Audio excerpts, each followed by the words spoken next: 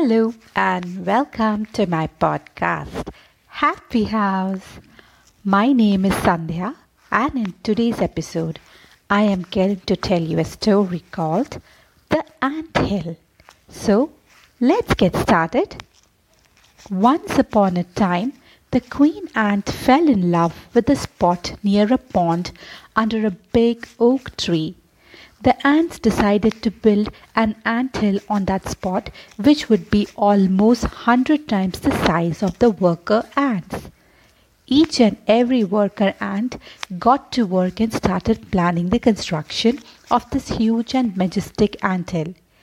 Just then, a sparrow happened to fly by. The sparrow overheard the plan of building the anthill. He chuckled and said, "You tiny ants are going to build such a great anthill. Is that a joke? You wouldn't be able to complete it in 100 years." The ant workers didn't pay attention to the sparrow and continued working.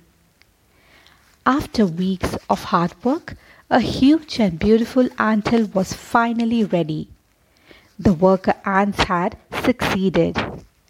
Moral of the story: the biggest of tasks begin in a small way. I hope you like the story.